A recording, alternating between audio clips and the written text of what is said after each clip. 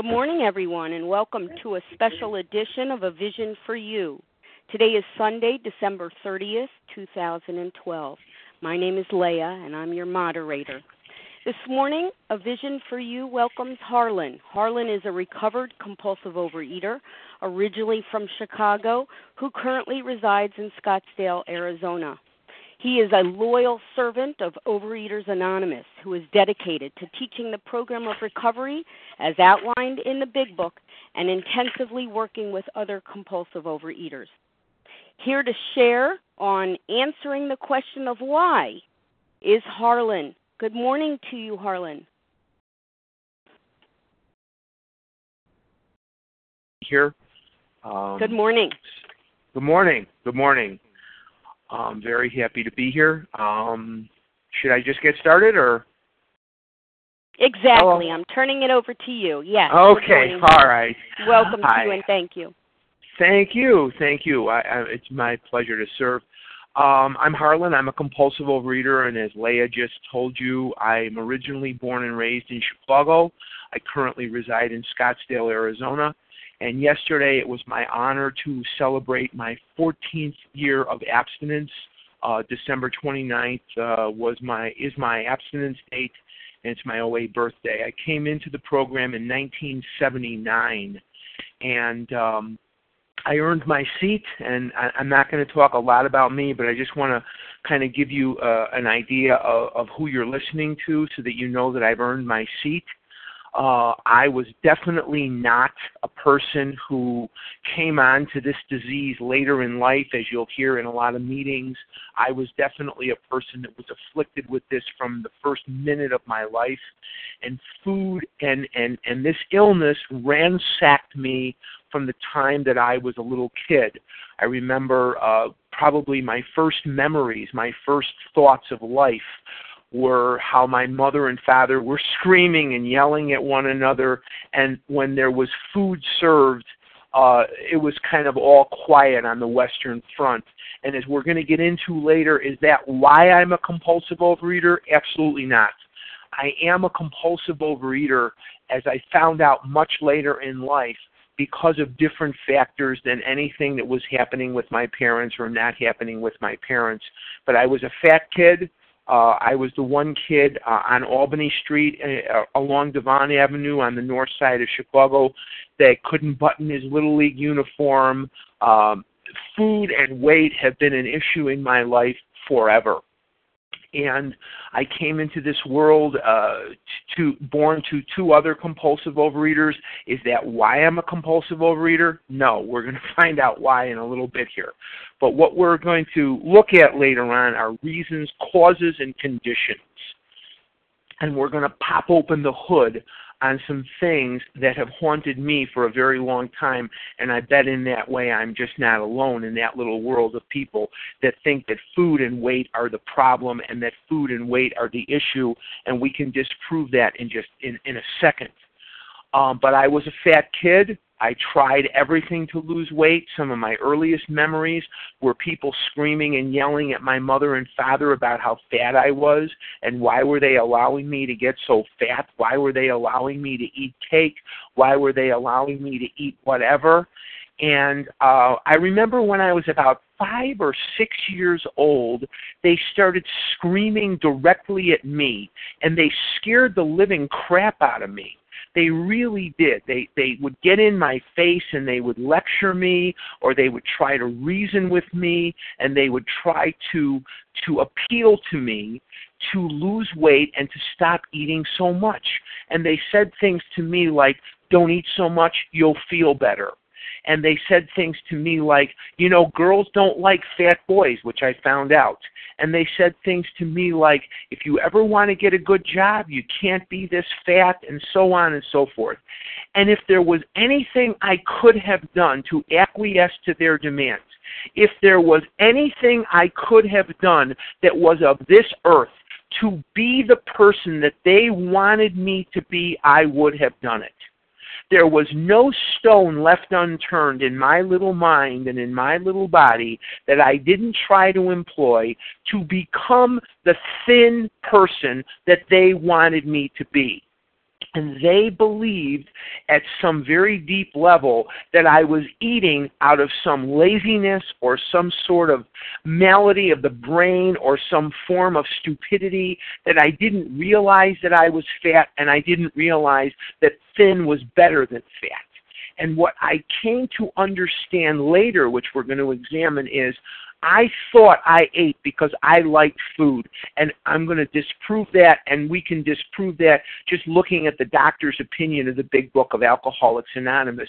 I was really eating for the effect that food was doing for me, because what I didn't realize when I was 5 years old, 6 years old, is that food was doing something for me that it wasn't doing for them, and it was creating a sense of ease and comfort that came at once by eating the food.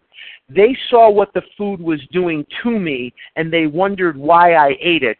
I felt what the food was doing for me and wondered how they stopped. And when I was about 8 years old, 9 years old, I went to a doctor. And this doctor gave me diet pills. And when I was 8 years old, I was taking 1,500 milligrams of amphetamine a day. They were 3 big pink pills that I would take that would kill my appetite. And I remember when I was 8, 9 years old, I could feel the temples of my head going ba-boom, ba-boom, ba-boom. And you sleep about, 10 minutes a month. And you just you don't eat. But when the pill would wear off, of course I would eat Illinois and most of Wisconsin. Now, I'm an eater. I'm not a fighter. I'm getting in fist fights at school. I can't hear what people are saying to me. If you've ever watched a Charlie Brown cartoon and you listen to the adults, it's wah, wah, wah, wah. That's exactly what was going on in my head. People would say things to me and I wouldn't understand one thing they were saying. My grades in school plummeted. I was irritable. I was just miserable, but I wasn't eating. And I remember when I was about 9 years old, about a year later, they came out with some of the information about some of these amphetamines, and what they did was they switched me from one pill to another pill. Instead of a pink pill, it was a blue pill, same exact effect, no different, but I lost weight. And I've tried a lot of different things to lose weight. And I've done lose weight with AIDS, if any of you are old enough to remember those sort of quasi-chocolate candies. They weren't really chocolate, but they were candies. They lose weight with AIDS. I did TOPS. I was an international TOPS king in the teenage group. I was a Weight Watchers king a little bit later in my life. And I was 335 pounds as a senior in high school, and that was just torture, pure torture. And as I went through puberty and my mother started getting more and more ill. My mother had mental illness. She was essentially lost to me when I was about 4 years old. My mother could be a screaming, raving lunatic 1 minute. My mother could be a 2-year-old baby the next minute. And then my mother could be the most normal, well-read, well-versed individual the next minute, and you never knew quite what you were getting. My dad was 54 years old on the day that I was born. My father was the sole survivor of murder and mayhem in Europe, the likes of which the world should never see again. And he definitely had a lot of post-traumatic stress disorder, and he definitely had survivor's guilt. He definitely felt not like, why did they kill my parents? Why did they kill my brothers and sisters? Why did they kill my nieces and nephews all under the age of 5? He pounded on the table and he would look up at God and say, why didn't you kill me too? And the one thing he said to me over and over again was, the reason that I survived is so you could be born in the United States. He just felt that was the reason that he survived. And he was very, very frightened of the world that he was born into. And he would tell me every single day, when they came to kill me, I got away. One day they'll come to kill you. If they don't kill you, they'll kill your children. And when different things would happen, he would be running around, they're going to kill us, they're going to kill us, things like that. And I'm growing up in this. And the reason that that's important to my story is not for any other reason than a little later on when I came into Overeaters Anonymous, and one of the things we are going to look at into the whys, and we're going to pop the hood on, is why we need God and why we need to work the steps and how God and the steps fit into this equation. But I'm going to be asked later on in my life to have a firm belief in a God that I do believe in, and I'm growing up in all this tumult. I'm growing up in all this disbelief of God and anger at God from my dad. And my mother had a belief in God, but my dad definitely was angry, and he had a few questions, which I'm sure he asked when he got up there. But I was going through puberty, and I was going through all these various things, and I never went to the dance. I never went to homecoming. I never went on the date. I went on my first date. I was like 35 years old when I went on my first date with a girl. And so food and weight became the bane of my existence. I couldn't look like the other kids. I would often want to dress like them and look like them. And, you know, you hear a lot of things about the 1960s. And I was born in 54, but I grew up in the 60s, obviously. And you hear about how we all wanted to march to the tune of our own drummer. Nothing could be further from the truth for me. I wanted to look like the other kids. I wanted to be like the other kids. And, I couldn't be because I felt different. I felt as though I was looking at the world through a fence. And they wanted me to come in, but I couldn't get around the fence. I couldn't reach out to be like them, and I couldn't feel like them. I don't know why, but there was just something inside of me that did not understand how they were blessed with a thin body, and I was cursed with a fat body. And there was something else, too, and that ransacked my life, that no matter how hard I tried, I just couldn't lose weight for very long. And it says in the doctor's opinion, we lose confidence in ourselves. Of course I lose confidence in myself. Everything I tried failed. And I remember very, very distinctly, my life was just really getting away from me further and further in those times. And as a teenager, when my friends were getting ready to go to campus colleges and universities that were away from home, I knew that that was not going to be my fate because my mom was getting sick. My grades were not that good anyway, but I didn't fit in my skin in the school. I didn't fit in my clothes at the school, and I didn't fit in the desk at the school. And I was physically, mentally, emotionally, I was so uncomfortable at that time with who I was, and I just couldn't seem to function at a level that I needed to function at to be on a par with the other kids. And this illness just tackled me from behind unmercifully. And I remember very distinctly my life was just getting away from me. And when I was 22 years old, I was about 500 pounds. My mother was about 300 pounds. My dad was about 270, something like that. We were about 1,100 pounds between three adults. When I was 22, my mother died, and when I was 24, my father died. And this was during the 1970s, so my mom has gone 35 years, I think that is, 36 years now. And I remember in the 70s, life was just spinning down. My food habit, not my hooker habit, not my heroin habit, not my cocaine habit. My food habit in the 1970s was about $100 to $150 a day. I was writing bad checks to anyone dumb enough to take them. I lied when the truth would have served me better. I was filthy dirty. The apartment I lived in was filthy dirty. My life was a squalor. My life was a lie. My life was fear. My life was watching for the landlord to come for the rent that I had not paid when he would be screaming and yelling at me, and I would try to get out whatever door he wasn't coming in. I remember getting my car repossessed twice.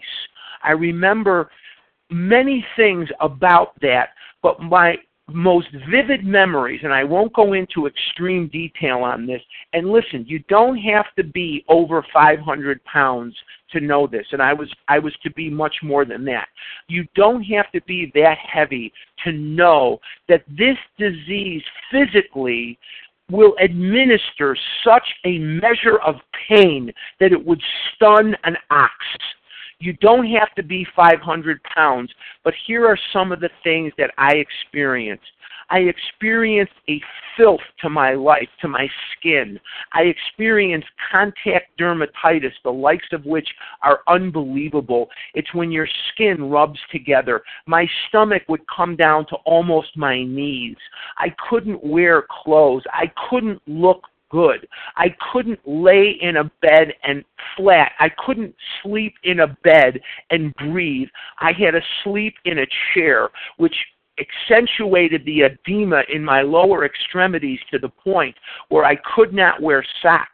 I couldn't wear them because they would dig in because of the edema. Edema is that extreme swelling. The skin on my legs was shiny. There was no hair left on there because the hair had all popped off because of the swelling. I couldn't go to the bathroom and wipe myself without a wall to lean against. I couldn't go to the movies because I couldn't fit in the seat. Years and years ago, there were places where if you went in there to shop, you had to pass through a turnstile. I couldn't do that. I could barely walk. I broke car interiors. I got stuck in cars. I broke furniture. I fell out of many chairs. I broke couches. I broke furniture. I once went to the dentist and broke his chair, and he screamed and yelled at me never to come back. And these are some of, but not all of, the indignities that I felt as the result of this illness. And as this illness bore down on me more and more and more, and the pain became more and more intense, the one thing I knew to do, the only thing I knew to do, was to eat to cover the pain. And the more I ate, the worse the pain got.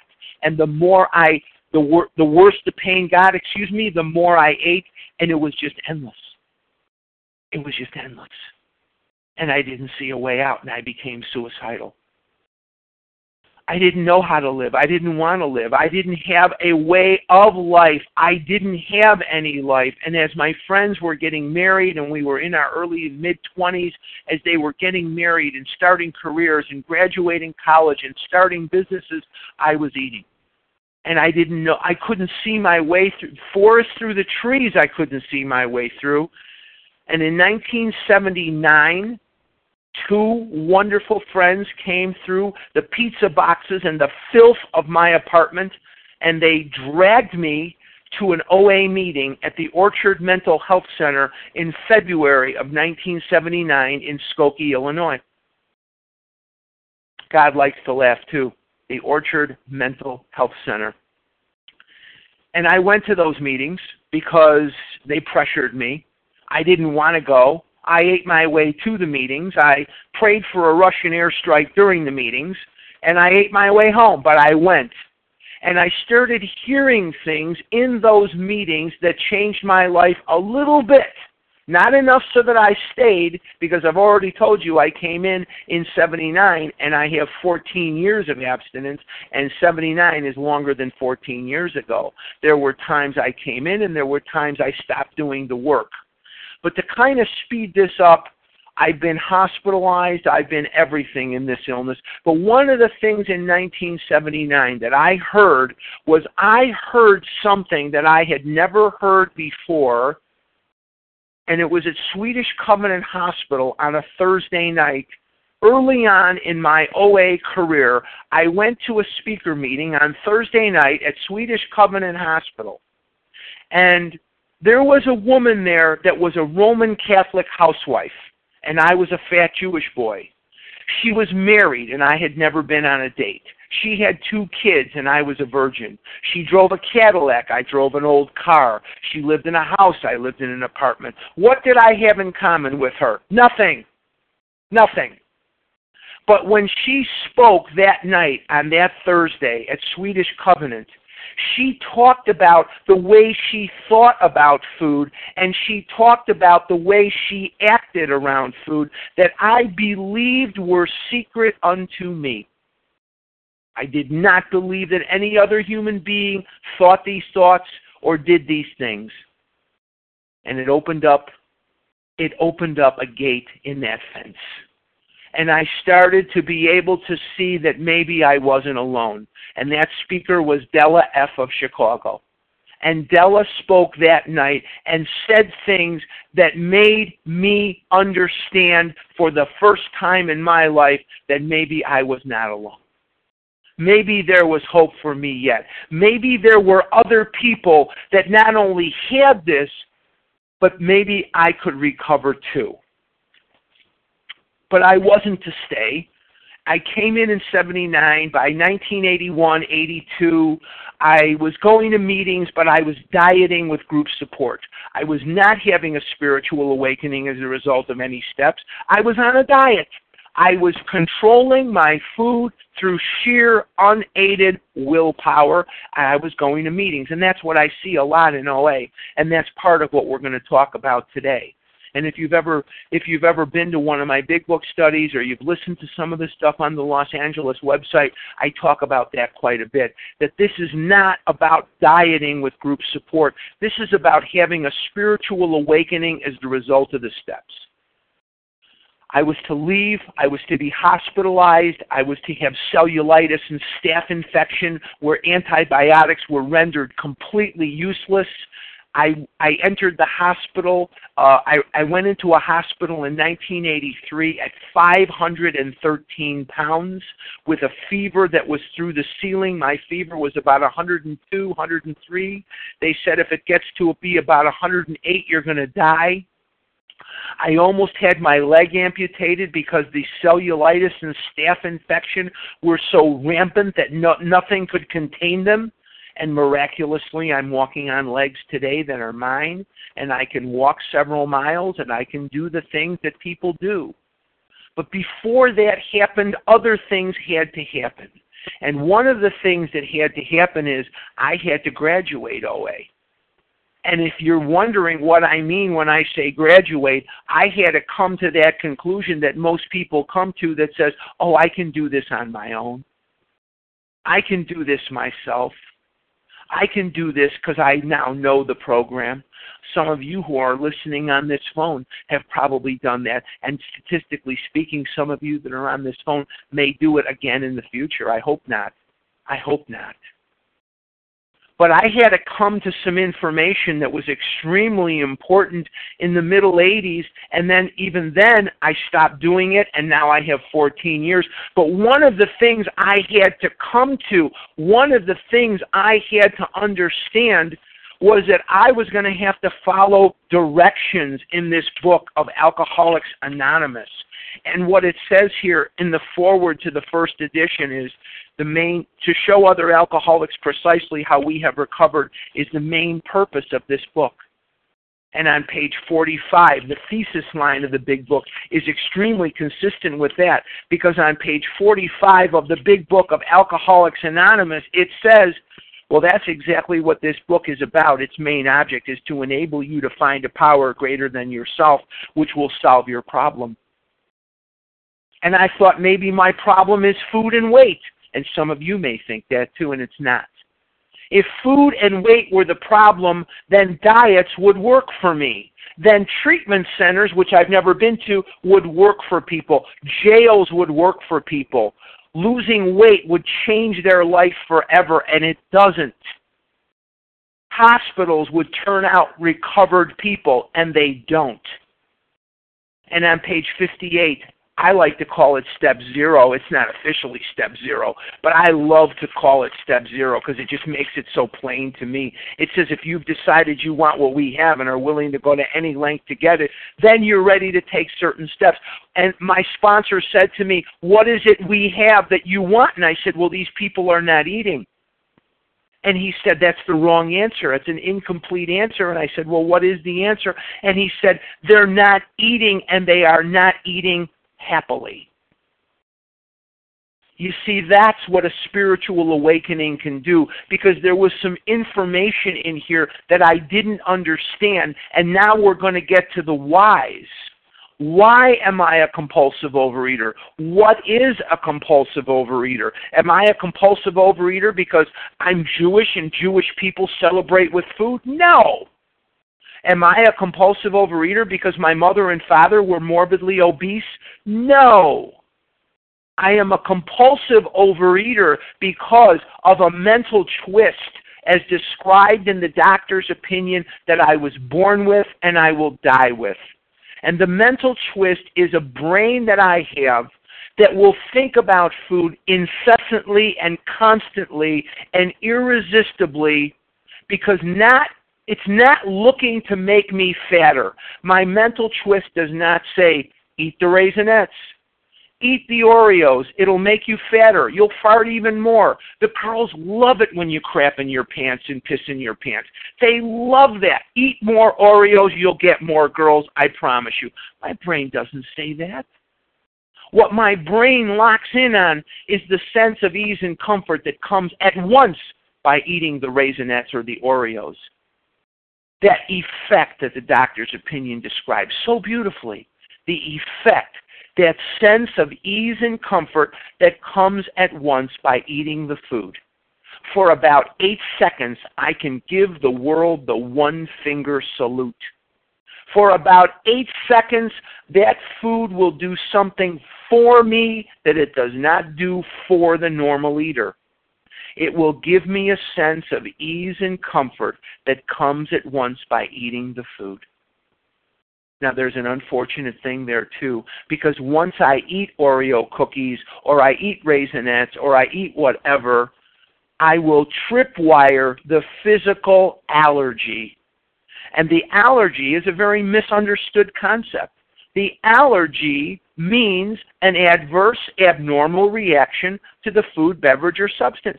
And they used that word allergy, and they said, don't eat pizza, you've got an allergy. And I says, now, wait a minute here. I'm eating pizza. I'm eating like 4 football fields of pizza per week.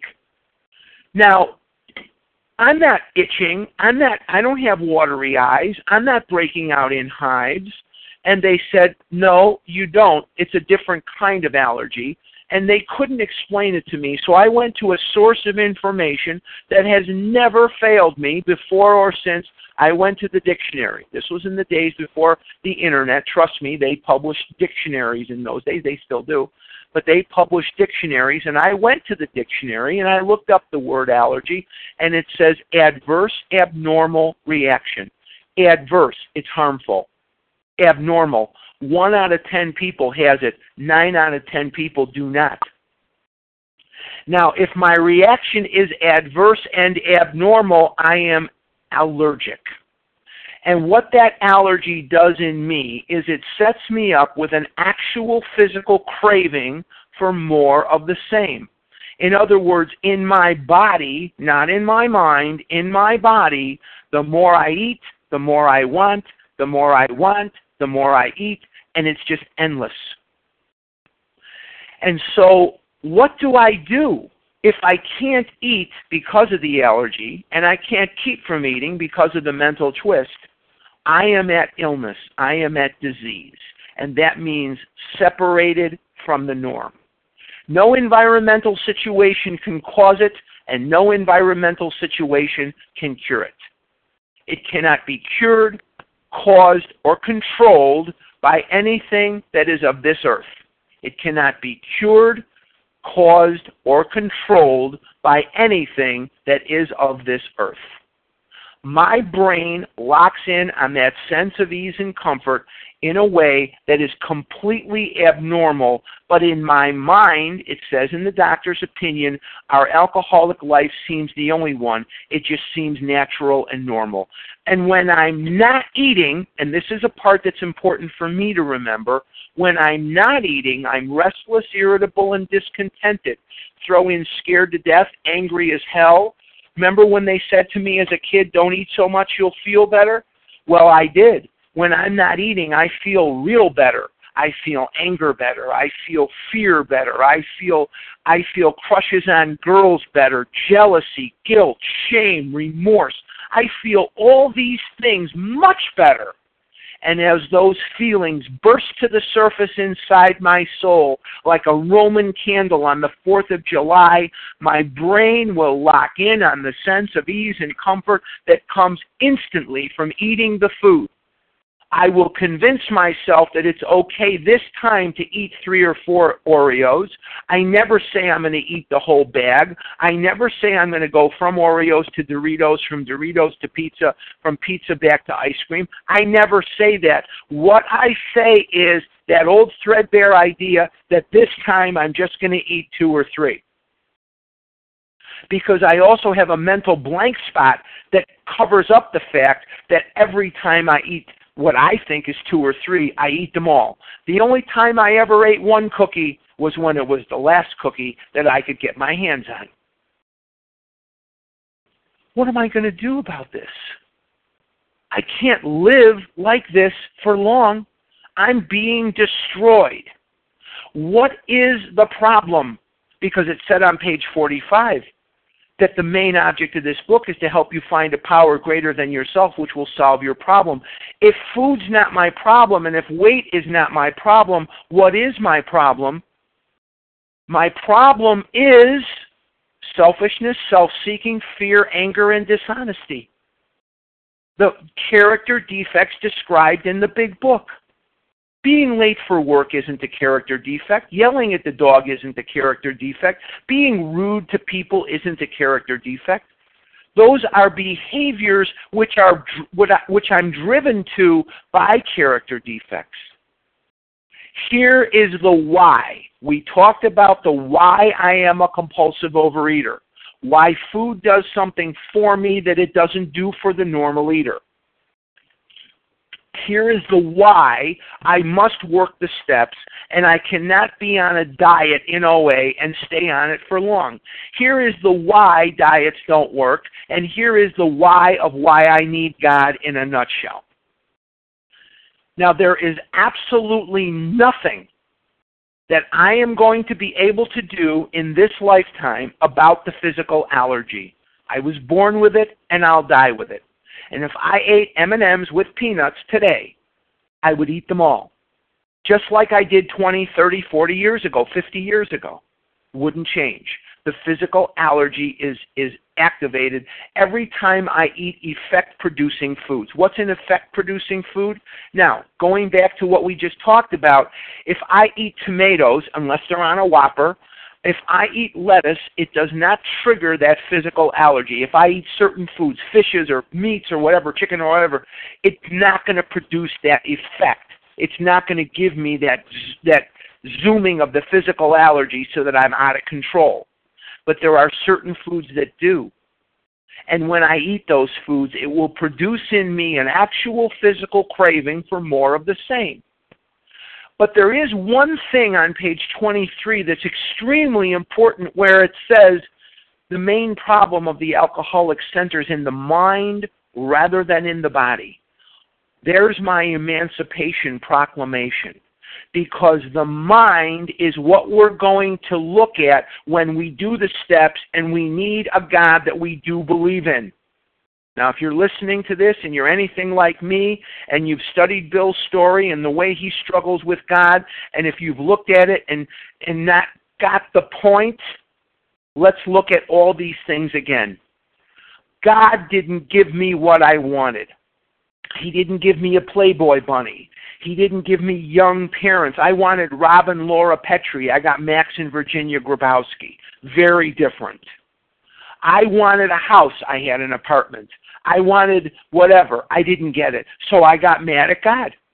Some of you that are listening got mad at God too because you didn't get what you wanted. You didn't get what you felt you deserved, and it must be God's fault. And we looked around as Bill did, and we see the wars and the chicanery and the hypocrisies of different people. And so we became shut to this idea of a God. But the real thing that I had to look at was, as Bill saw when he looked at Ebby, here was a man who was sober. Was there any more power in him than there was in me at that moment? And that was none. I don't have to look for the splitting of the Red Sea. I don't have to look for the burning bush. I don't have to look at rainbows or whatever. I can look at people that are not eating, and they are doing so miraculously. Now, let's take a look at the whys.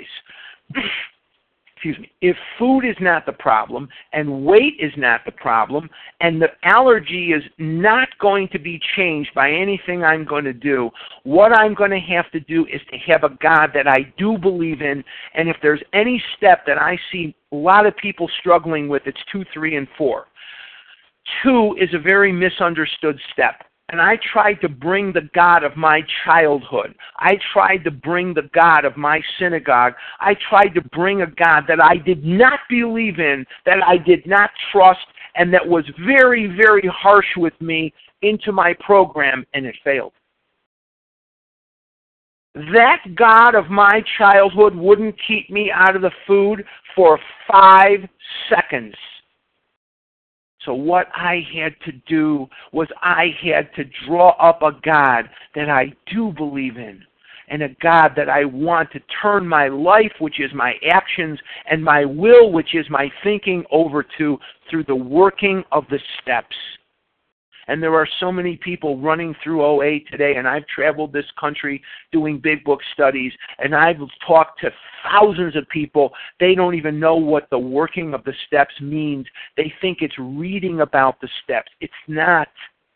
And that's why I can't recover in the 12 and 12s, and I can't recover in the OA literature. I must follow the directions in the big book of Alcoholics Anonymous, because that's where the directions are. I have a mental twist. And the mental twist says, eat the food, eat the food, eat the food. And I take that mental twist and I start working the steps. And I bring God into the equation, and I marshal the power of God through the working of the steps. And in marshaling that power, when I am getting that signal that says, eat the ice cream, and I sit down and I do the step with a sponsor or do the step with somebody that understands the big book. I do many 10 steps throughout the day. Many. And I look and I say, I have a fear. And it's as we're listening to this, it's December the 30th, and we're looking at, I'm off work today, I'm off work tomorrow and Tuesday. Wednesday I have to go back to work. I have a fear involved in that. I have a fear of performance. I have a fear of how will my products be received. I'm in sales. I've been in sales for a very, very long time. How will everything go this year? Because I don't know. It's a clean slate. Will I do this? Will I make money? Will I hit my quotas? Will I hit my goals? I don't know. And as these fears start to permeate through me, I am blocked off from God by fear, and I work the step or I eat the ice cream, and those are my only choices. But as I bring that fear to God, let's just take step 10. It says on page 84, when these things crop up, not if, when, I discuss them with another person. I ask God to remove them. I discuss them with another person at once. I make amends quickly. Excuse me, and I resolutely turn my thoughts to someone I can help. And through the working of the steps, if you're not on step 10 yet and you're just getting started and you're looking at the first couple of steps, I understand that. I have to keep moving through the steps. And as I do, the mental twist gets sated by the working of the steps. I no longer feel that fear. I no longer feel that anger. And here's the nugget. I no longer want the food. I don't have to exercise willpower if I exercise the steps and bring God, a power greater than myself, into the equation. And there are theologians and there are historians and there are clergymen, and there are authors, and there are many, many people that are going to philosophize today about what God is and what God is not. there are two things I need to know about God. There is one, and it's not me. And He is a power greater than myself. And as I work these steps, and as I have this book, and as I follow the directions in the book, mental twist will not drive me into the food, and I will not set the terrible cycle in motion. I resent you. If I resent, then you've got me, power to kill me. Because as I resent, I am blocked off from God. As I fear, I am blocked off from God. If I get selfish, and that means you're not sticking to my script, self-seeking, I'm not getting the results I want, or dishonest, I'm lying, I'm trying to power drive my will into the equation, I am effectively blocked off from God. Once blocked off from God, I will eat again. I will pass through the well-known stages of a spree, emerging remorseful with a firm resolution not to eat that way again. And I will repeat that cycle over and over and over again, the mind telling me it's okay and the body ensuring that it's not. But what if I could find a way to live where I don't want the food? What if I could find a way to live where I get all the benefit of what the food used to give me, that sense of ease and comfort that came at once by eating the food? What if I could find a way to live where I already have that sense of ease and comfort and I won't set the terrible cycle in motion? And that process is called recovery. Recovery. To return that which has been lost. I have been lost. I have been lost to my God because I wandered away. He didn't. I cannot have a God with skin, and I cannot have a God that's money, pictures of dead presidents. Cannot be a God that works for me. I must marshal that power through the working of the steps. Step 3, very misunderstood. I'm not turning anything over to God in step 3. Step 4, very misunderstood. One of the most important things I need to remember is the directions are in the book, and it's simple and it's easy. There's not a person on this phone doesn't know who they're mad at. There's not a person on this phone doesn't know who or what they fear. Not a person on this phone doesn't know the sexual harms done others. It's very, very simple. If I have a sponsor that knows the big book, I will not have a problem with any of this. It's a very, very simple, easy to follow process, and I can live free of the food as I've done for 14 years. Now, the miracle of OA, and I'm gonna close soon here, but the miracle of OA is not that I've lost over 500 pounds, because I was up over 700 pounds. That's not the miracle of OA. The miracle of OA is not that for 14 years I haven't eaten Raisinets or Milky Ways or ice cream or fries. That's not the miracle of OA. The miracle of OA is that I have not wanted to eat those things. That's the miracle of OA. I don't want to eat those things. I don't have the time or the vehicle with which to go through this in detail, but if you have a sponsor that's not taking you through the doctor's opinion and Bill's story and the chapters in the book and the steps, find somebody else that does. If you can't find that in OA, look for it in AA. It says in the end of Dr. Bob's Nightmare that we must look for the illness, we must look for the recovery with the same energy that we searched out the illness, that we searched out the food. And it is very, very important. And I'm going to just close with a couple of things here. And this is on page XX. In the big book, it says of alcoholics who came to AA and really tried, 50% got sober at once and remained that way. 25% sobered up after some relapses, and among the remainder, those who stayed on with AA showed improvement. Other thousands came to a few AA meetings and at first decided they didn't want the program, but great number of these, about 2 or 3, began to return as time passed. That means that they had a 75% recovery rate. Now, I have traveled this country in service to OA, and I have done big book studies in over half the states in this union. It has been my honor and privilege to have served OA. It is the greatest way of life in the world, and on page 77 of the big book of AA, and many, many times through the book, but on page 77 it says, my real purpose is to fit myself to be of maximum service to God and the people about me. Other places it says helping others is the foundation stone of my recovery. In other places it says in order for faith to be vital, it must be accompanied by unselfish self-sacrificing for others, and it's my honor. But one of the things that I wanted to make a point of is this. We can't talk about 75% recovery in OA. Come on. We can't talk about 50% recovery in OA. We can't talk about 5% recovery in OA. We are lucky if we're recovering at 1.5% to 2% in OA.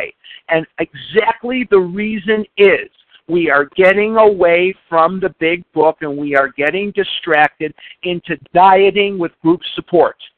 We have meetings today that if they did not read the preamble, you wouldn't know where you were. You wouldn't have any clue that you were in a meeting of OA. You would think you were God knows where. And this is specifically why our recovery rates are so low, and there's 5, 6, 10, 20 people sitting in a meeting in the middle of the greatest health epidemic the world has ever seen. This obesity epidemic is the worst pandemic ever known to man. And we're sitting there and we're spaziering around and we're not recovering because we're dieting with group support. I just want to close with some words of wisdom from Dr. Bob, the co-founder of AA. It says on page 181, if you think you are an atheist or an agnostic, a skeptic, or have any form of intellectual pride which keeps you from accepting what is in this book, I feel sorry for you. If you still think you are strong enough to beat the game alone, that is your affair. But if you really and truly want to quit drinking liquor for good and all, and sincerely feel that you must have some help, we know that we have an answer for you. It never fails. If you go about it with 1/2 the zeal you have been in the habit of showing when you were getting another drink, your Heavenly Father will never let you down. Now, I hope I meet some of you. It's just a voice on the phone. I hope maybe some of you will come to the OA birthday in January in Los Angeles, California. I will be there. But I hope that if there's anything that you can take away, it's what I needed to take away. I have to work the steps, not read about them, not philosophize about them, but do the steps in the book. And if I do, I will never find it necessary to eat M&Ms again. And if I don't, I will eat them and die. And with that, I will pass. Thanks. Thank you, Harlan, for sharing your experience, strength, and hope with us on the line this morning. You're welcome. Thank you so much. Now we open the floor for any questions people may have. You can press *1 to unmute and direct your question to Harlan. Good morning. This is Rita, compulsive overeater and food addict. Hi, Rita. Hi. I just am so emotionally taken by your journey, which I have been on my whole life. And I know that God blessed me. Someone called me from Michigan to tell me about this meeting, and I'm listening to recovered compulsive overeaters. And I'm only into this meeting for 7 days, and I'm just allowing God to help me to live one day at a time to continue on my journey. Thank you. Thank you so much, and God bless you. You're very welcome. Thank you, Rita. Questions for Harlan this morning? Press *1 to unmute.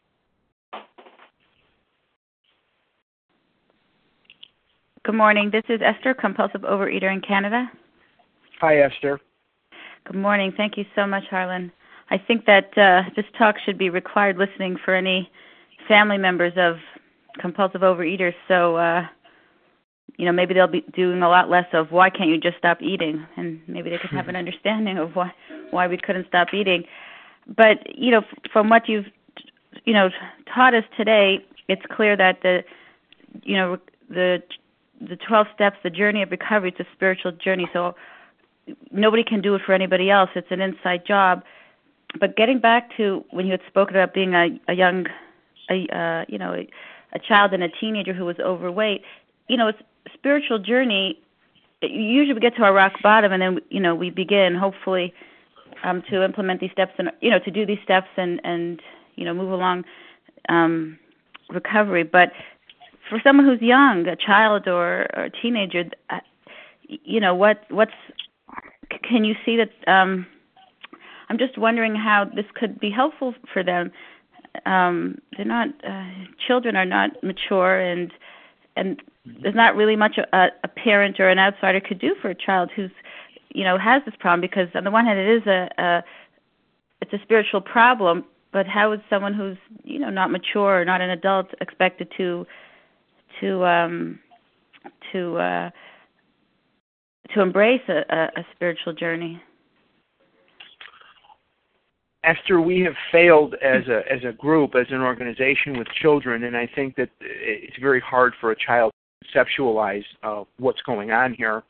And in most cases, they just haven't suffered enough pain, as unfortunate as that is. But there are 3 things we can do for still suffering compulsive overeater: recover, recover, and recover. And those are the only 3 things we can do. Work the steps, work the steps, work the steps, recover, recover, recover. And that's about all you can do. They're on their journey. They're going to hit their bottom. They're going to do what they're going to do. And it says in the big book, frothy emotional appeal seldom suffices. There's nothing you can do except recover, recover, and recover. Right. This is Hanayeta. May I share?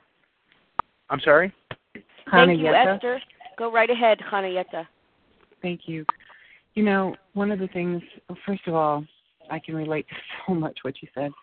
And thank you so much for sharing so openly and so honestly with us. I have a granddaughter who's 17 that is now up to about 275 pounds, and I haven't been really working my program very well when it comes to her. And just recently we came to a pass that, I needed to stop saying anything, giving any looks, doing anything. And what I realized is that I didn't accept her exactly the way she is and love her exactly the way she is. So what I can do is recover, recover, recover, and I have to add, and accept the person exactly the way they are and know they're in God's hands and that He has a path for them just like He had a path for me. She has a God, and it's not you. Right. You have a God, and it's not her. Our job is to recover, work the steps, recover, recover, and recover. I agree. Thank you so much. Thank you. Hi, my name's Joan. I have a question. Debbie, can I share? One moment, please. 1 moment. Questions for Harlan? And I have a question. Go ahead, Joan. Hi, my name's Joan. Thanks, Harlan, for the your story. It was amazing, and I'm about 10 years younger than you, but I grew up in Skokie, Illinois. I wanted to ask you, what kind of a food plan do you follow? Do you follow a certain food plan, or what do you do? My food plan will not be helpful to you. I could tell you my food plan. My suggestion is, then what? If you need a food plan, the one I'm on, as a 58-year-old man, probably wouldn't be very helpful to you. I would suggest a nutritionist rather than anything I could give you. I can help you with the steps, Joan, but when it comes to what you should be eating, I have no knowledge of it. None. Okay. Thank you. I appreciate that. Thank you, Joan. Hi, this is Debbie. Can I ask a question? Yes, sure, Debbie. Go ahead. Hi, Marlon. Thank you so much for your amazing qualification and share. I just wanted to know, what is your conscious contact with Hashem with God look like on a daily basis? Like, how do you connect? I get up in the morning and I say, thank you, God, for another day. I pray in the morning. I pray incessantly throughout the day. I have an enormous amount of 10-step work that I do with others, and I do a lot of 10-step work throughout the day. I bring God into everything in my life. I bring Him into every scenario. And this is like exercising a muscle And this does not happen from just saying, from now on, I'm going to do this. This happens from work, because my life is, oh, I'm pissed off at this person, I'm fearful of this, and stuffing it. If I'm going to stuff fear and I'm going to stuff anger and I'm going to not get my way and get mad and huffy, then I'm going to stuff M&Ms. This takes work. It's like training for an activity that you've never done before. If you've ever, learned to play a musical instrument, or you've learned to run a marathon or something, all of a sudden you're exercising muscles that you've never exercised before.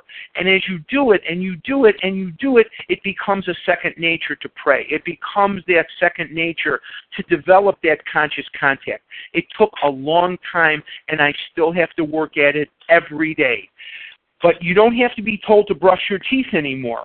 There was a time in your life where your parents had to say, Debbie, go brush your teeth. And so you brush it. Now, probably nobody has to nag you to say, Debbie, go brush your teeth. Nobody has to say, Debbie, if you have to go to the bathroom, go to the bathroom, because these are second nature to you. What I can say to you is work at it, work at it, work at it.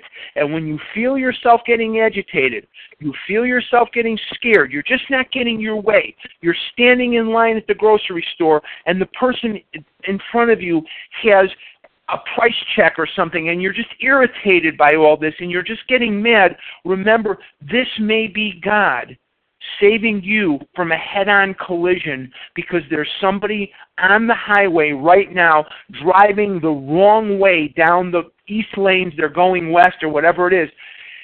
We don't know. We can't see past the end of our nose. And as I do this, it becomes more and more second nature. Do I ever get scared? Do I ever get angry?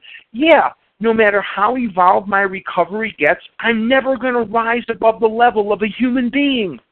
And as a human being, these things are going to happen. But God is bigger than these things, and I reach for Him constantly. But it starts with wanting to. Thank you so much. No problem. Hi, this is Kathy. Hi. Marriott. Hi, Kathy. Thanks, Harlan, so much. I really appreciated all that you shared. I identified with something you said, which had to do with letting go of your the God that you grew up with in synagogue and finding a new God that fits for you. And here we go. What? I'm sorry? I wondered Go ahead, Kathy. I wonder if you could say a little bit more about that process of finding a God of your understanding that works for you. Okay. I had to actually sit down, and I do them from time to time because life changes. And I had to do a job description of a God that I do believe in, because I already knew I was an expert on the God I didn't believe in. I was an expert on the God that was mad at me, that was going to kick my butt. I knew all about the God that I did not believe in. And that God wasn't serving me. And on Appendix 2 on page 567, it says I have to be willing to believe in a God more powerful than me. And I have to actually sit down from time to time and formulate what that God is in my life. And life changes. I was married for 17 and a half years. Now I'm divorced for 2.5, almost 3 years. Well, life changes. I have a teenager. She doesn't want to speak to me. Okay, fine. I don't force myself on her. Life changes. My business went from up here to down there in the last 5, 6 years, 10 years, whatever it is. My business has been in a downward spiral. Okay. Now this year, things are picking up a little bit. Great. But it has to be a God that I do believe in. You know what you do believe in. You know a God that you do believe in. Write it down. Put it in your heart and understand that it's okay to change that from time to time. As long as it's a power greater than yourself that you do believe in. Don't put things down that you think other people will want you to put down. It's your God. It's not God that I approve of. It's not the God that your church or your synagogue approves of. It's a God that you do believe in, that you want to turn your will and life over to. That's the key. Okay, thank you very much. You're welcome. Hello, this is Rachel. Go ahead. Go ahead. Hello, this is Rachel. I just wanted to say your story was and is amazing. And you mentioned that you have a web page. I don't have a web page. I'm on the speakers thing on the Los Angeles Overeaters Anonymous has events speakers, and I'm on that. So how would we listen to you again? Go to Los Angeles Overeaters Anonymous. Mm-hmm. Los Angeles Overeaters Anonymous. Then go to Events Speakers. Under Speakers, it'll give subtitles. Go to Events, click on that, and then scroll down the page, and there I am. And can you spell your first name? Harlan, Harlan. Harlan. You're really an inspiration. Thank you. Thank you. Thank you. Thank you very much. Sorry. Thank you. Yes, you are. Hi, this is Marian. Go ahead. Yeah, I'm sorry, Harlan. Thank you so very much. God bless you. Can you repeat what you just said, the Los Angeles OA, how to get on your website, please? I don't have a website. I'm one of the speakers on the Los Angeles Overeaters Anonymous website. So here's what you do. Go to Los Angeles Overeaters Anonymous, and when that page comes up, at the top, it'll give you different choices, and it'll say speakers. So don't click on it, but just put your thing there, and it'll say events speakers. Click on that, scroll down the page, there I am. Thank you, Marian. Other questions for Harlan? Would you leave your number, please? My number is 480-495-8961. Thank you. This is Jody in California. Hi, Jody. Hi. Are you available to do Big Book workshops? I am. I'm going to be in Los Angeles in January at the OA birthday. I'm going to be doing the Big Book workshop. I did 2 of them in San Diego this year, and I'm going to be at the OA birthday in Los Angeles coming up in January. Uh-huh. I've never been to Northern California to do one. Oh, I did one for the Sacramento intergroup, not many, but years ago. So if you might be available to come to Monterey, for example. Sure. Okay. Great. Sure. Thank you. Thank you, An Jody. amazing story. Questions regarding the program of recovery? We have an opportunity with Harlan on the line this morning. Any questions regarding the program of recovery? Hi, this is Heather. Hi, Heather. Hi, Harlan. I just want you to know I selfishly want you to stay here talking to us all day.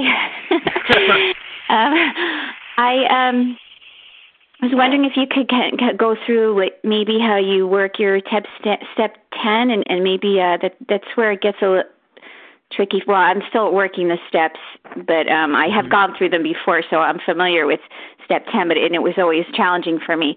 I'm wondering if you could just give me an example of maybe how you might do that. 10, 11, and 12 are like a constant. 10, 11, and 12, 11 in the morning and at night, but 10 and 12 all day long. When anger comes up, when selfishness comes up, self-seeking, dishonesty, or fear, my tendency is to stuff it. My tendency is to justify it. My tendency is to take your inventory. All those things need to go out the window. And it says on page 84, it's very clear. These are very, very precise instructions. Page 84, it says, continue to watch for selfishness, dishonesty, resentment, and fear. When these crop up, here's your instruction. When these crop up, we ask God at once to remove them. Now, I assume He has done so, right? We discuss them with someone immediately and make amends quickly if we've harmed anybody. That means I'm going to have to get on the phone that means I'm going to have to get in contact with someone who knows the book, because I can't discuss this with just Ish Kabibble next door. I have to discuss it with somebody that knows the book.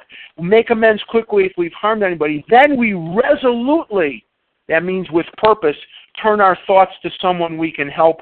Love and tolerance of others is our code. And on the next page, I remind myself 1,000,000 times, how can I best serve thee? Thy will, not mine, be done. I have to get out of myself. I cannot stuff these things. I cannot ignore these things and remain abstinent. It's not going to happen.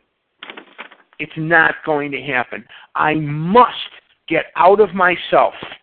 And that's how I do it. And that's what I do when these things crop up.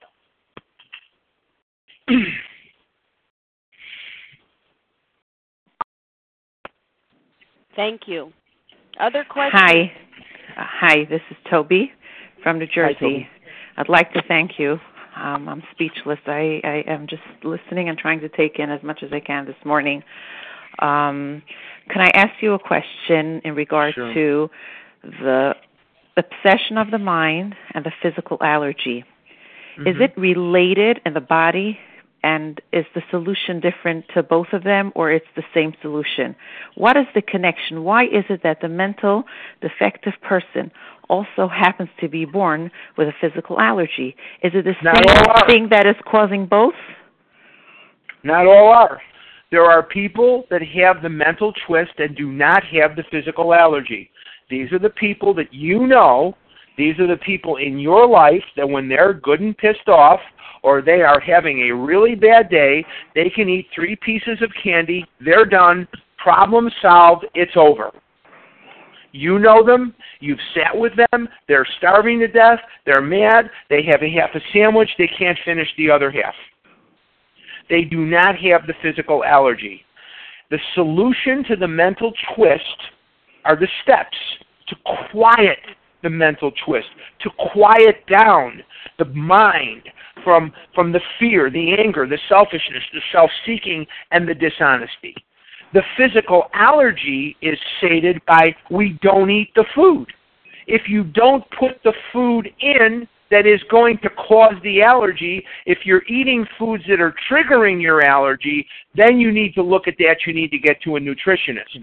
But as long as I'm not eating foods that are triggering my physical allergy, and I'm just eating foods that will fuel my body, I won't trigger the physical allergy. I won't pass through the well-known stages of a spree. I won't emerge remorseful with a firm resolution not to eat that way again. So, Toby, if I am going to fight the food and diet, I'll die in the food. If I work the steps, I won't eat the food, allergy won't be triggered, mental twist gets sated through the working of the steps, problem solved.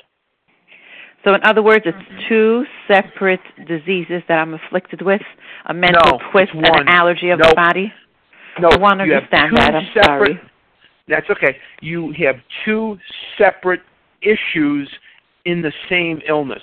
What is a compulsive overeater? It's a person that has a strange mental twist and a physical allergy. The mental twist drives you into the food. The physical allergy makes it impossible for you to stop once you've started. We must work the steps. The steps address both diseases. No. The steps address the mental twist. If the food does not enter into the body, the allergy cannot get triggered. Mm-hmm. The steps will quiet the mental twist temporarily. Is there a connection, a correlation between the mental twist and the physical? They are the 2 components of the illness. Okay. In 2 different areas. Okay. Thanks so much. You're welcome. Thank you, Toby, for helping to clarify with Harlan's help. Thank you. Any other questions?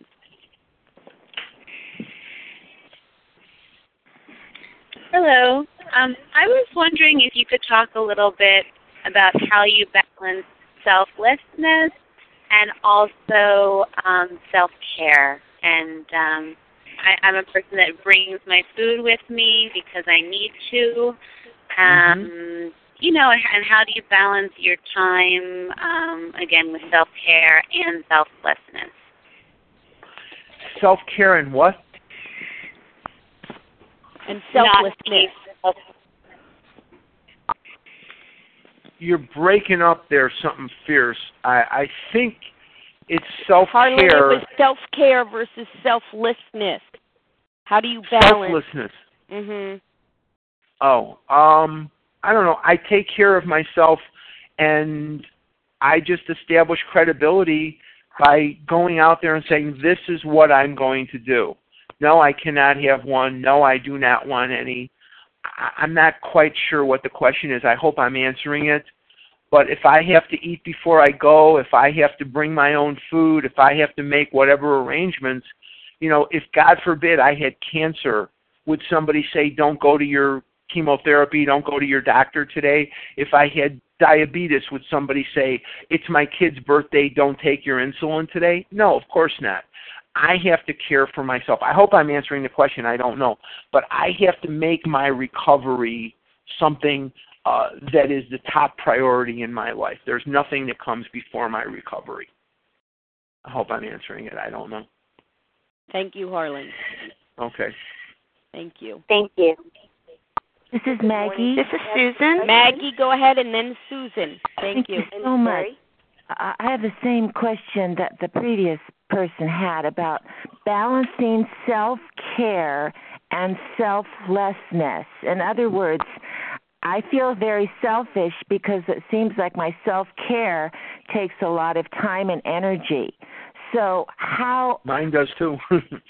Yeah, so how... And yet you seem to be so giving and so selfless. I found the time to get the food. I found the time to get to McDonald's. I found the time to get the candy. I have more time than I've ever had, and I do an enormous amount of work for OA. I sponsor people. I take calls. I make calls. You know what? I found the time to get to the pizza. I found the time to hide the wrappers. I found the time to go write the bad checks. I found the time to get to the place that I knew would have the best pizza. This is half the effort with 10 million times the reward. And that's exactly my answer.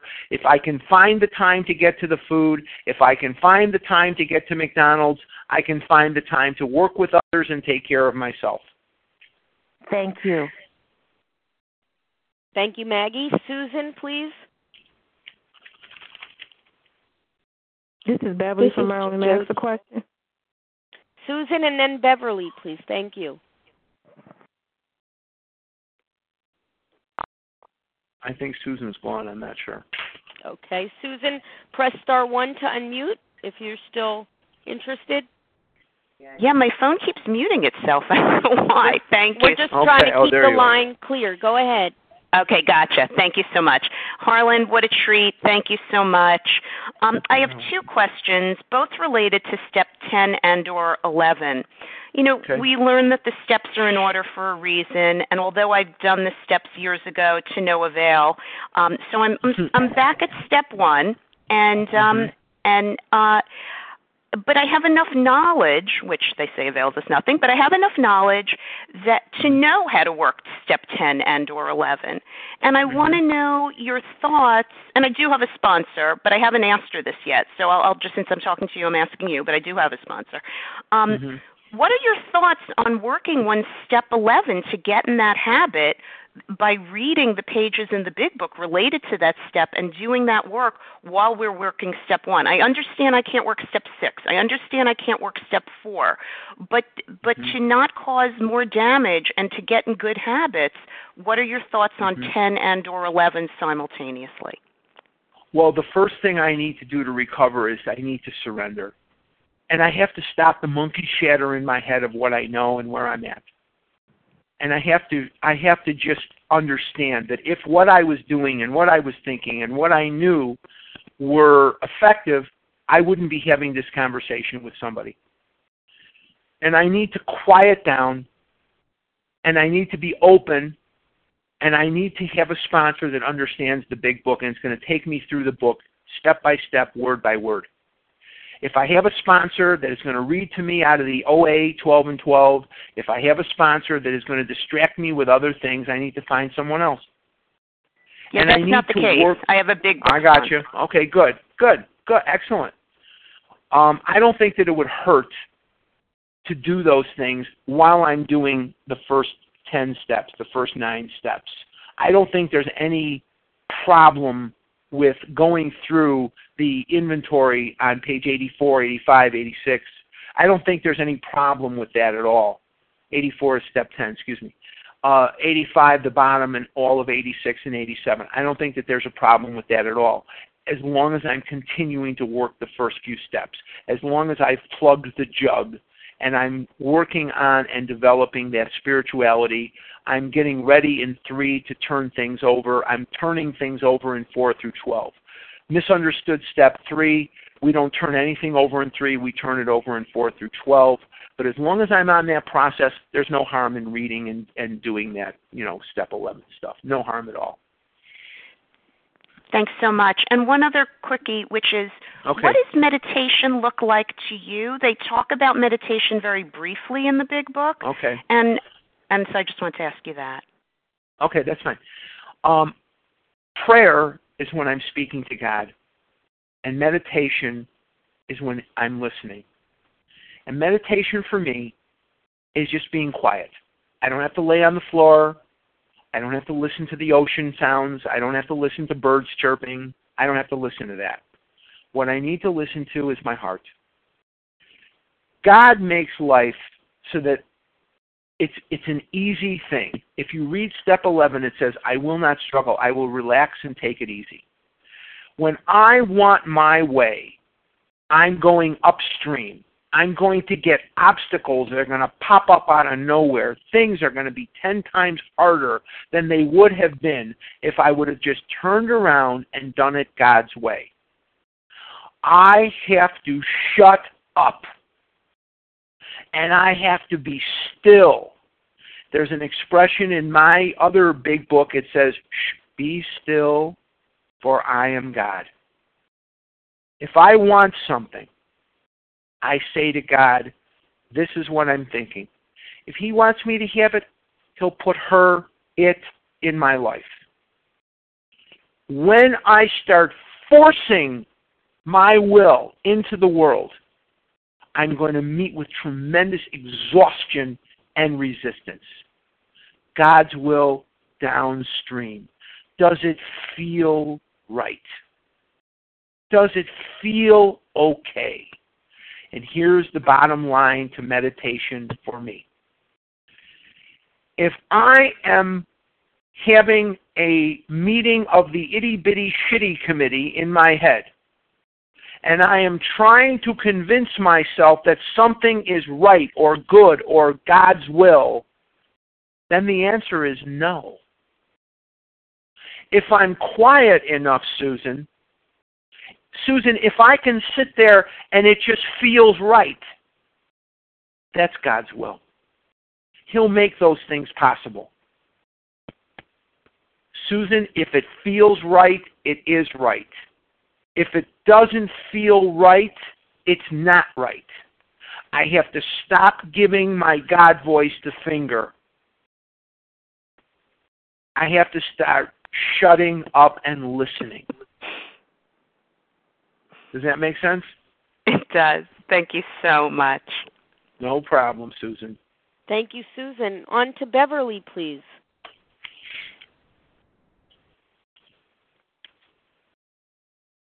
Beverly, press star 1 to unmute.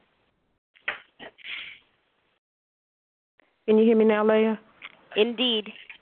No. I was going to ask a question, Harlan, about the agnostic on page 46. And one of the things was I was brought up in Christian church.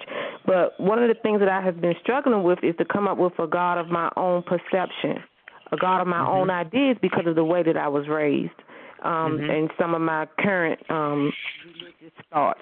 So I was wondering if you could share on that or help me with that a little bit. Thank you. Okay. Beverly, if the God of your childhood works for you and you do believe in that God, then that's fine. But I'm assuming that because we're having this conversation that there is a struggle.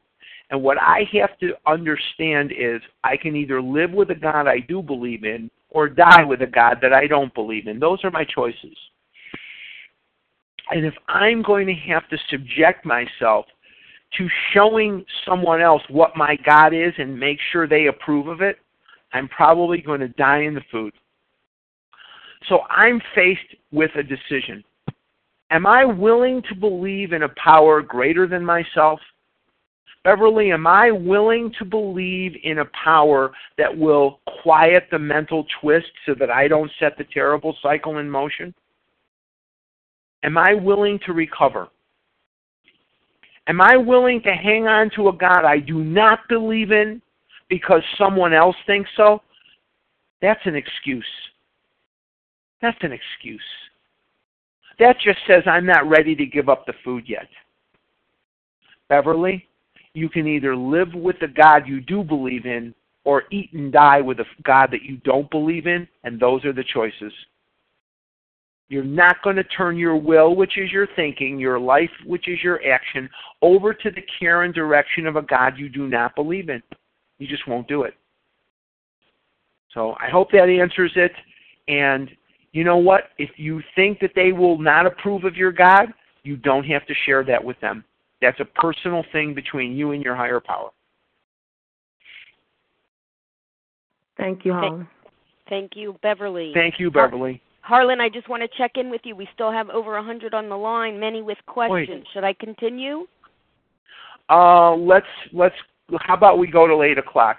How's that? Terrific. Sounds good. This is Lois. Can I ask a question? Lois, go right ahead.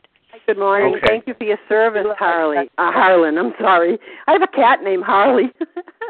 Sorry, Harlan. But thank you so much for your service and your time and your experience. It's quite a blessing. I have a question about sponsorship, okay? I mean, I have sponsees, and I'm, very committed to doing the best I can with my sponsees with God's help and a vision for you.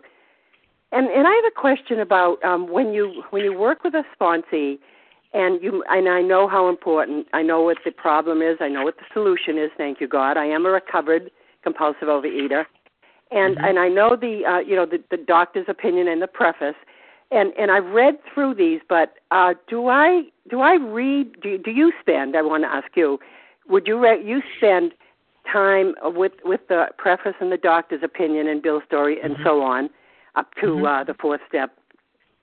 Do you read every chapter with your sponsee and stop and share your experience because I was just thinking of my time commitment. I've done that, but then other people, some of my sponsees have done it many times. They've read it many times, but they haven't practiced it. If their reading it many times was adequate, they probably wouldn't have come to that situation. So I do go through that with them. Okay. I so go you go through over every most word with them. And take time and actually describe the importance and the depth of this. Yes. Okay. Yes. And one other part of that question, I've had a sponsee or two that waited too long to do their fourth step. We've gone up to the third, and then they've begun their fourth, and they've procrastinated and waited too long, and then they've picked up, and then they've taken some time and gotten abstinent again. Would you go back to that again? I know you have to go back to the first step, but goes all the way back, and they have a step 2 problem, and the step 2 problem is they had a God they really didn't believe in. But for your purposes, I would really reread chapter 7. And chapter 7 will answer this better than me, but here is what you have on your hands. You have a step 2 problem. And whenever somebody is stopping or struggling, it really is never that step. It's usually 1 or 2. Or 1 and 2. Yes, but, right. The old adage is this. I have a daughter. She's 18 now, but let's just say she was 13, and I said to my daughter, go clean out your room, which is what we're doing in step 4. And she said, she would use some words, golf words that you wouldn't want to repeat it on the phone here. But if I said to my daughter, My daughter's name is Hannah. Hannah, go into your room and take anything and everything out of there that you no longer want. If you want it replaced, updated, if you want a brand new one, put the stuff in the dumpster. There wouldn't be anything in that room but walls. That's the deal God is making you, but it's only a God that you do believe in. So when somebody is struggling in 9, somebody is struggling in 4, it's really not those steps that they're struggling with. It's usually 2, or they, it may be 1 and 2. Always go back, go back, go back. And you have to also remember that if they want to do this, you won't be able to stop them. If they don't want to do this, there's nothing you can do.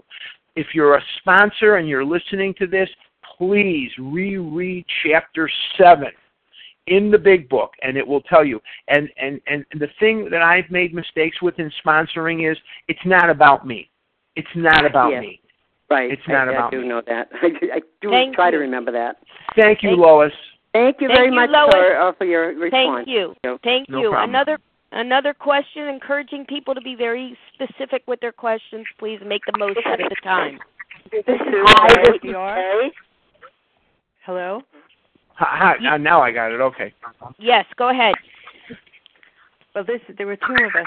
This is Gloria. Gloria, Hi, go. Gloria. Thank you. Thank you, Harlan. Thank you for your service. My name is Gloria, and I'm a recovered compulsive overeater from New York. And I wondered if you would elaborate on a comment you made where people misconstrue steps 3 and 4. And I was wondering if you could elaborate on that. And the second part was you did mention specific things that you don't need, and not that your food plan is, is something that you might want to share, but were there things that you did have to eliminate in its entirety? Yes. And that's what I have to say. Thank you. Yeah, I'll take the second part really quickly first. There are foods over time that become problematic, and there are foods over time that do change. Food plans and higher powers evolve over time. Okay, steps 3 and 4 are the most misunderstood steps there are. Step 3 is very misunderstood because people do not understand that they're not turning anything over to God in step 3. There are 3 frogs sitting on a log, and one of the frogs makes a decision to jump off the log. How many frogs are on the log? 3, because a mere decision will not get your rear end off the log. You have to take action. Step 3 is a realization that these defects of character are killing me, and now I am about to do step 3, which means I am now going to do 4 through 12. So there are people running around OA saying, I turn that over in step 3, I turn that over in step 3. You don't turn anything over in step 3. Step 3 is the formal terms of surrender, which says, I'm now going to pick up a pencil and a paper, and I am starting on step 4. So step 3 is the agreement between me and my higher power that I am now going to do 4 through 12 every day throughout the rest of my life. Obviously, 4 you do from time to time. But in doing step 10 and doing step 11 and doing step 12, you go through the steps on a daily basis. But the bottom line is 3 and 4 are very misunderstood. I don't need pamphlets. I don't need handouts. I don't need to buy any other books. I don't need to go and, to other sources. Step 4 is extremely simple. It's a 4-column resentment. Who or what am I mad at? There's nobody on this phone doesn't know who or what they're mad at. What did they do to me? Column 3, what part of self is affected? That calls to the basic instincts, the social instinct, the sex instinct, and the security instinct. If you need elaboration on that, ask your sponsor. Column 4, based on the defects of character, what did I do to set this resentment in motion? So it's a 4-column inventory for resentments. Fear is the same kind of thing. It's a 4-column inventory. Who or what do I fear? Why do I fear it? What part of self is affected? What character defects caused me to take or omit actions which brought that fear into motion? And in the sex column, or in the inventory, it's a 5-column inventory because they throw in one more thing. Who was hurt? What did I do to them? What's the basic instinct? What defects of character caused me to take or omit those actions? And then, what should I have done instead? So it's 4, 4, and 5. 4 columns for resentments, 4 columns for fear, 5 columns for the sex inventory. It's as simple as pie. Not a person on this phone doesn't know who they're mad at, what they fear, or who they've hurt in sex. It's very simple. And then move forward. I hope that explains it. Thank you, Harlan, and thank you, Gloria. So thank you. Let's do one more or two more, and then we'll call it a day. Okay, Harlan. I thank you very much. Okay, no next problem. Up, star 1 to unmute. Question. Hi, this is Leah from New York. Leah, go ahead. We got a lot of Leahs here. Okay. Yes. Hi. I want to thank you so much. There's so much that you clarified for me, and that just put so much into my head. But I have a very practical question. I'm in the same age bracket as you are, and I have a daughter who, when I look at her, I see myself at her age. And I'm doing my best when I'm in her presence, as well as any other time, to live in recovery. The issue for me is that she has a little girl who just turned 6, who...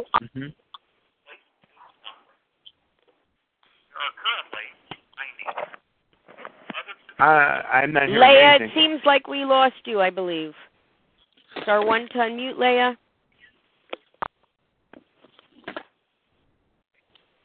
Are you hearing me? Because all of a sudden I got a... Yes, Leah, right to the question to make the most time. Okay, so the question is that this little girl is addicted to sugar, and I have seen it since she is 2. As her grandmother, my thing was always to bring them sugary treats. Now I'm trying to reduce that and give them other things instead, but I'm wondering if that's correct or not, or what the correct behavior towards them from me should be. There's 3 things you can do for your daughter and granddaughter. Write them down. They are recover, recover, and recover. You cannot control the illness in another person. You didn't cause it. You cannot control it, and you can't cure it. There is nothing you can do but recover, work the steps, recover, work the steps, and recover, work the steps. And if you've done those things, you've done everything you can do. Your granddaughter and your daughter are on their path. They have a God, and it's not you. Thank you, Harlan, for clarifying that. Thank you, Leah, for the question. One more question. This is Lori in Atlanta. Lori, your turn. Marion? Thank you. This is Sue. Lori, go ahead. Lori. Okay, the line keeps muting. Can you hear me? Yes.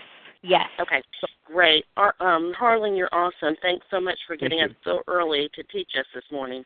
Thank you. I have a question, and it is this, pertaining to the God issue. I am having a hard time. I believe in God. I know that there is a God. I know that the God is not me.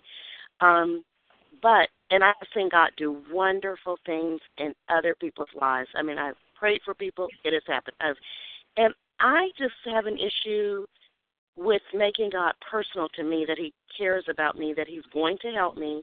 I struggle with that. And so I would like to know how I can make him personal to me.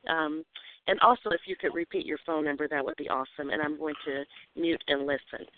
Okay. Lori, in order for me to come to a God that I do believe in, I had to suffer massive amounts of pain. In order for me to cry uncle, I have to suffer massive amounts of pain. And if I'm struggling with the development of a God of my understanding, I have to ask myself a more deep question. Do I want to recover? Or do I want to use that God that I do not believe in as an excuse to keep eating? I have to want to recover. I have to believe that there is a power greater than myself, and I recommend to anyone reading Appendix 2 at the back of the big book on page 567, which was written in response to Bill putting out in the book or God putting out in the book spiritual experience, which would signify a sudden change, sudden upheaval, which is what Bill had. But for most of us, God will come to us gradually. So I recommend reading Appendix 2. The other thing, again, I want to repeat this. I have to want to recover. I have to be willing to formulate a God that I do believe in, that is personal to me, and that starts with wanting to. The next question, Lori, is my phone number is 480-495-8961. I buy my phone. I put it on silent with vibrating. I don't take it off. If you want to call me at any time, day or night, that's fine. It will not disturb anyone. It will not, nothing. It's fine. That's not a problem at all. My email address is Harlan, Harlan, 288 @gmail.com. My email again is Harlan, Harlan, 288 @gmail.com. That's my email address also. Okay, Lori, I hope I answered that one. Leah, do we have one more? So we sure do, if you would like it. Okay.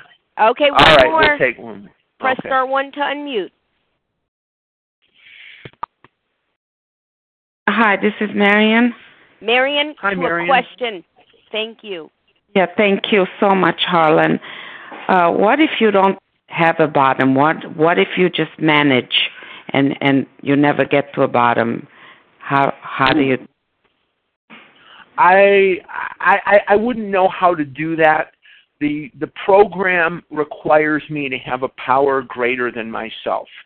So somewhere, Marion, if I'm unwilling to believe in God, that's going to be a stone in my shoe. That means I am still exercising self-will. If I have a God in my heart and I have a God in my head that I do not believe in, I will not recover. I will not give that God my life, which is my action, my will, which is my thinking. So I have to be willing to believe. And Marion, there is a God in your heart that you do believe in. Yes. You're confusing it with a God that you should believe in. There is something in your heart that you do believe in. It can be anything as long as it's a power greater than yourself. My recommendations are that it not have skin, it can't be a person for me, and it can't be money. Nothing that is of this earth. If you look at page 60, it says, no human power could have relieved my compulsion. So it has to be, for me, a power greater than myself. Yes. Thank you so much. Thank you. Leah, one more, and then we're gonna. Yeah. I understand. Stop. I'm going by you, Harlan. Sure. One more question. This is Jody. Jody, go ahead. Jody. Thank you. Thank you. Back to the thank you so much, Harlan. Back to the question of self-care and selflessness. How I've had a hard time balancing self-care with family life, and I'm now facing a divorce in large part because of my program. And my husband tells me that before I found the program, I was absent because I was in my disease, and after program, I'm absent because of my recovery program. Sounds to me like he wants to be absent from something, but that's okay. I have to take care of myself every day. Same answer, basically the same thing. I have a God, and it's not another person. I have a God, and it's not a man or a woman or like that. So I have to do what I have to do to recover. I don't even need to elaborate on that anymore. If I had diabetes, would somebody say to me, well, don't take your insulin, it's bothering me? I would take my insulin. If I had cancer, God forbid, would somebody say to me, don't take your medication? Of course I would take it.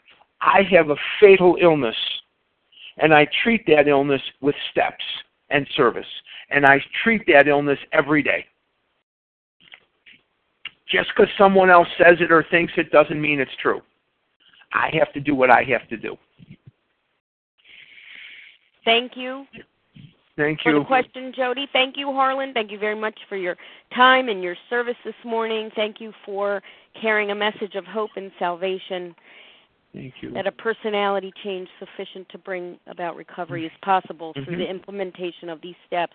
I'm going to close the way A Vision for You closes, and that is from page 164. Our book is meant to be suggestive only. We realize we know only a little. God will constantly disclose more to you and to us. Ask him in your morning meditation what you can do each day for the man who is still sick. The answers will come if your own house is in order. But obviously you cannot transmit something you haven't got. See to it that your relationship with him is right, and great events will come to pass for you and countless others. This is the great fact for us. Abandon yourself to God as you understand God. Admit your faults to him and to your fellows. Clear away the wreckage of your past. Give freely of what you find and join us. We shall be with you in the fellowship of the Spirit, and you will surely meet some of us as you trudge the road of happy destiny. May God bless you and keep you until then.